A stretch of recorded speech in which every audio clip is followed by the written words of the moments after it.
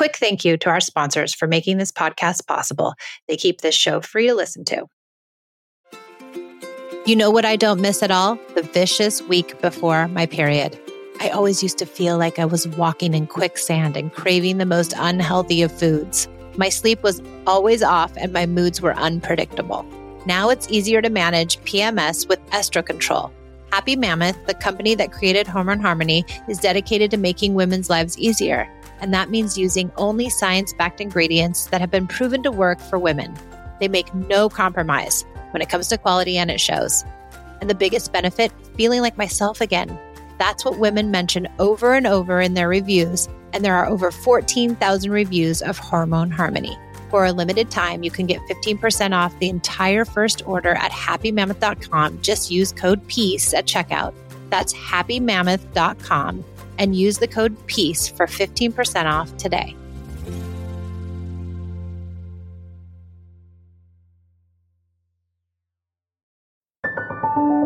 I came to parenting with everything I learned in childhood: yelling, punishing, controlling, and shaming.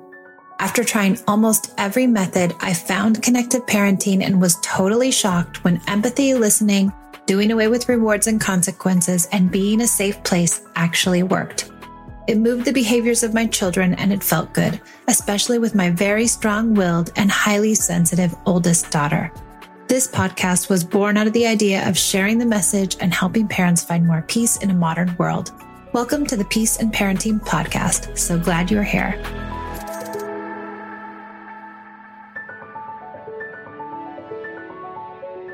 Welcome back to the Peace and Parenting Podcast. I'm Michelle and I am here again. Thanks for joining me. I want to talk about strong-willed, sweet kids, those strong-willed kids, my Esme. I love them. I love them, but they're hard, man. They're so hard. These strong-willed kids are the hardest ones to parent, I think, because they exemplify all of the, characteristics that society deems unacceptable in children and parenting. They are outspoken and they stand up for themselves and they are not quietly compliant. They are all of the things that our parents tried to either beat out of us or shame out of us or, otherwise make us fearful to, not display.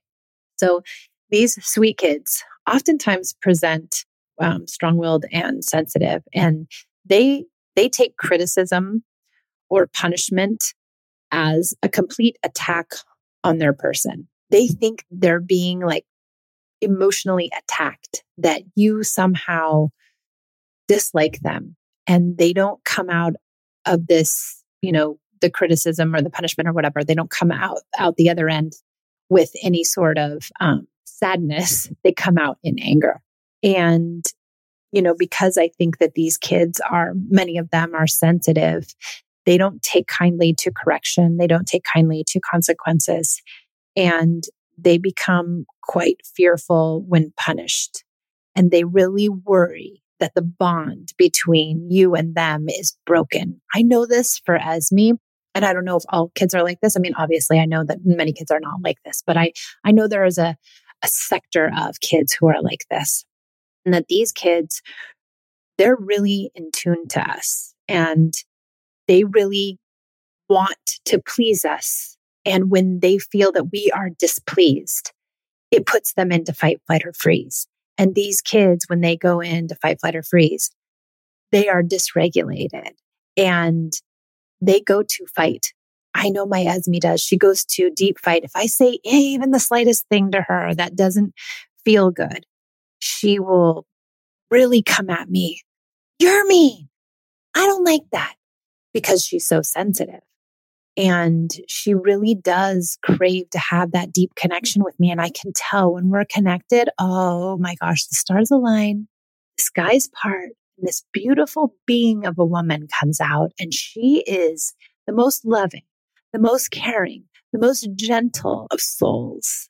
When she feels even the slightest criticism, even the tiniest bit that I don't think the best of her, she goes deep. And she is angry and she will tell me about it and she will not let it go until she knows that I've hurt her. And, I respect that. I deeply respect that. I think that when this rupture happens, when she feels that I'm criticizing her, correcting her, or I'm shaming her, when that rupture happens, I think it questions her survival. So your reptilian brain says, like, I need these people, these caretakers to care for me. So I need that connection to be good, because if that connection is not good, then they won't care for me. And if they don't care for me, then it calls into question my survival. And so I think sometimes her reptilian, our old brain, just kind of clicks in, and she goes into this idea of that she's in peril, that something that she might not survive because she doesn't have me on her side. And she needs me on her side because she's sensitive, but she's strong-willed. So the sensitivity is a hair trigger for her strong-willedness. And it's a really hard combination. And it's a very hard child to parent. But one of the best things we can do for these sweet, strong-willed kids is to lean into connection.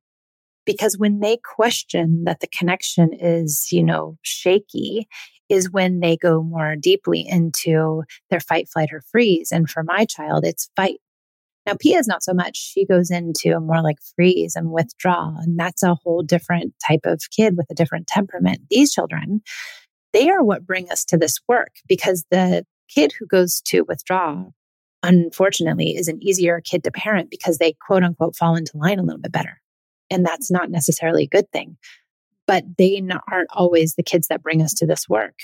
What brought me to this work was Esme, because she is so strong. And so if she's worried that the connection is bad and she thinks it's going to, she questions her survival, then she's fighting tooth and nail to make sure that the connection is repaired. But this kid, my kid especially, and I know many other kids, they don't know exactly how to go about that. They're almost like beating it over your head. You're not listening to me. It's not fair. You don't understand. They're trying to just tell us in kind of sometimes the worst way that they're scared, that they're having a hard time, that they're fearful that their need of connection and survival won't be met. And it's all very subconscious, right? I don't think they understand this on a conscious level. With Mother's Day around the corner, are you thinking about a truly special gift for your mom? Let me tell you about mylifeinabook.com. It's a unique service that turns your mom's life stories into a beautiful book. Pretty cool, right? Here's how it works. Every week, mylifeinabook.com will send her questions via email. These can be pre-written questions about her life or any custom questions you wish to ask. And then she can either type her responses or use their voice-to-text feature. And mylifeinabook.com compiles all of her responses into a beautiful keepsake book. And guess what? They can even create an audiobook using her voice recordings. It's like preserving her voice and her stories for eternity. This book becomes a legacy, something your future generations can treasure forever. Your mom's given you a lifetime of stories. This is your chance to give her a way to share them. I used mylifeinabook.com to compile my own stories to give to my daughters for Mother's Day. Check out mylifeinabook.com and use code PEACE at checkout for 10% off. Create an unforgettable gift for your mom this Mother's Day. That's mylifeinabook.com. Use code PEACE for 10% off today.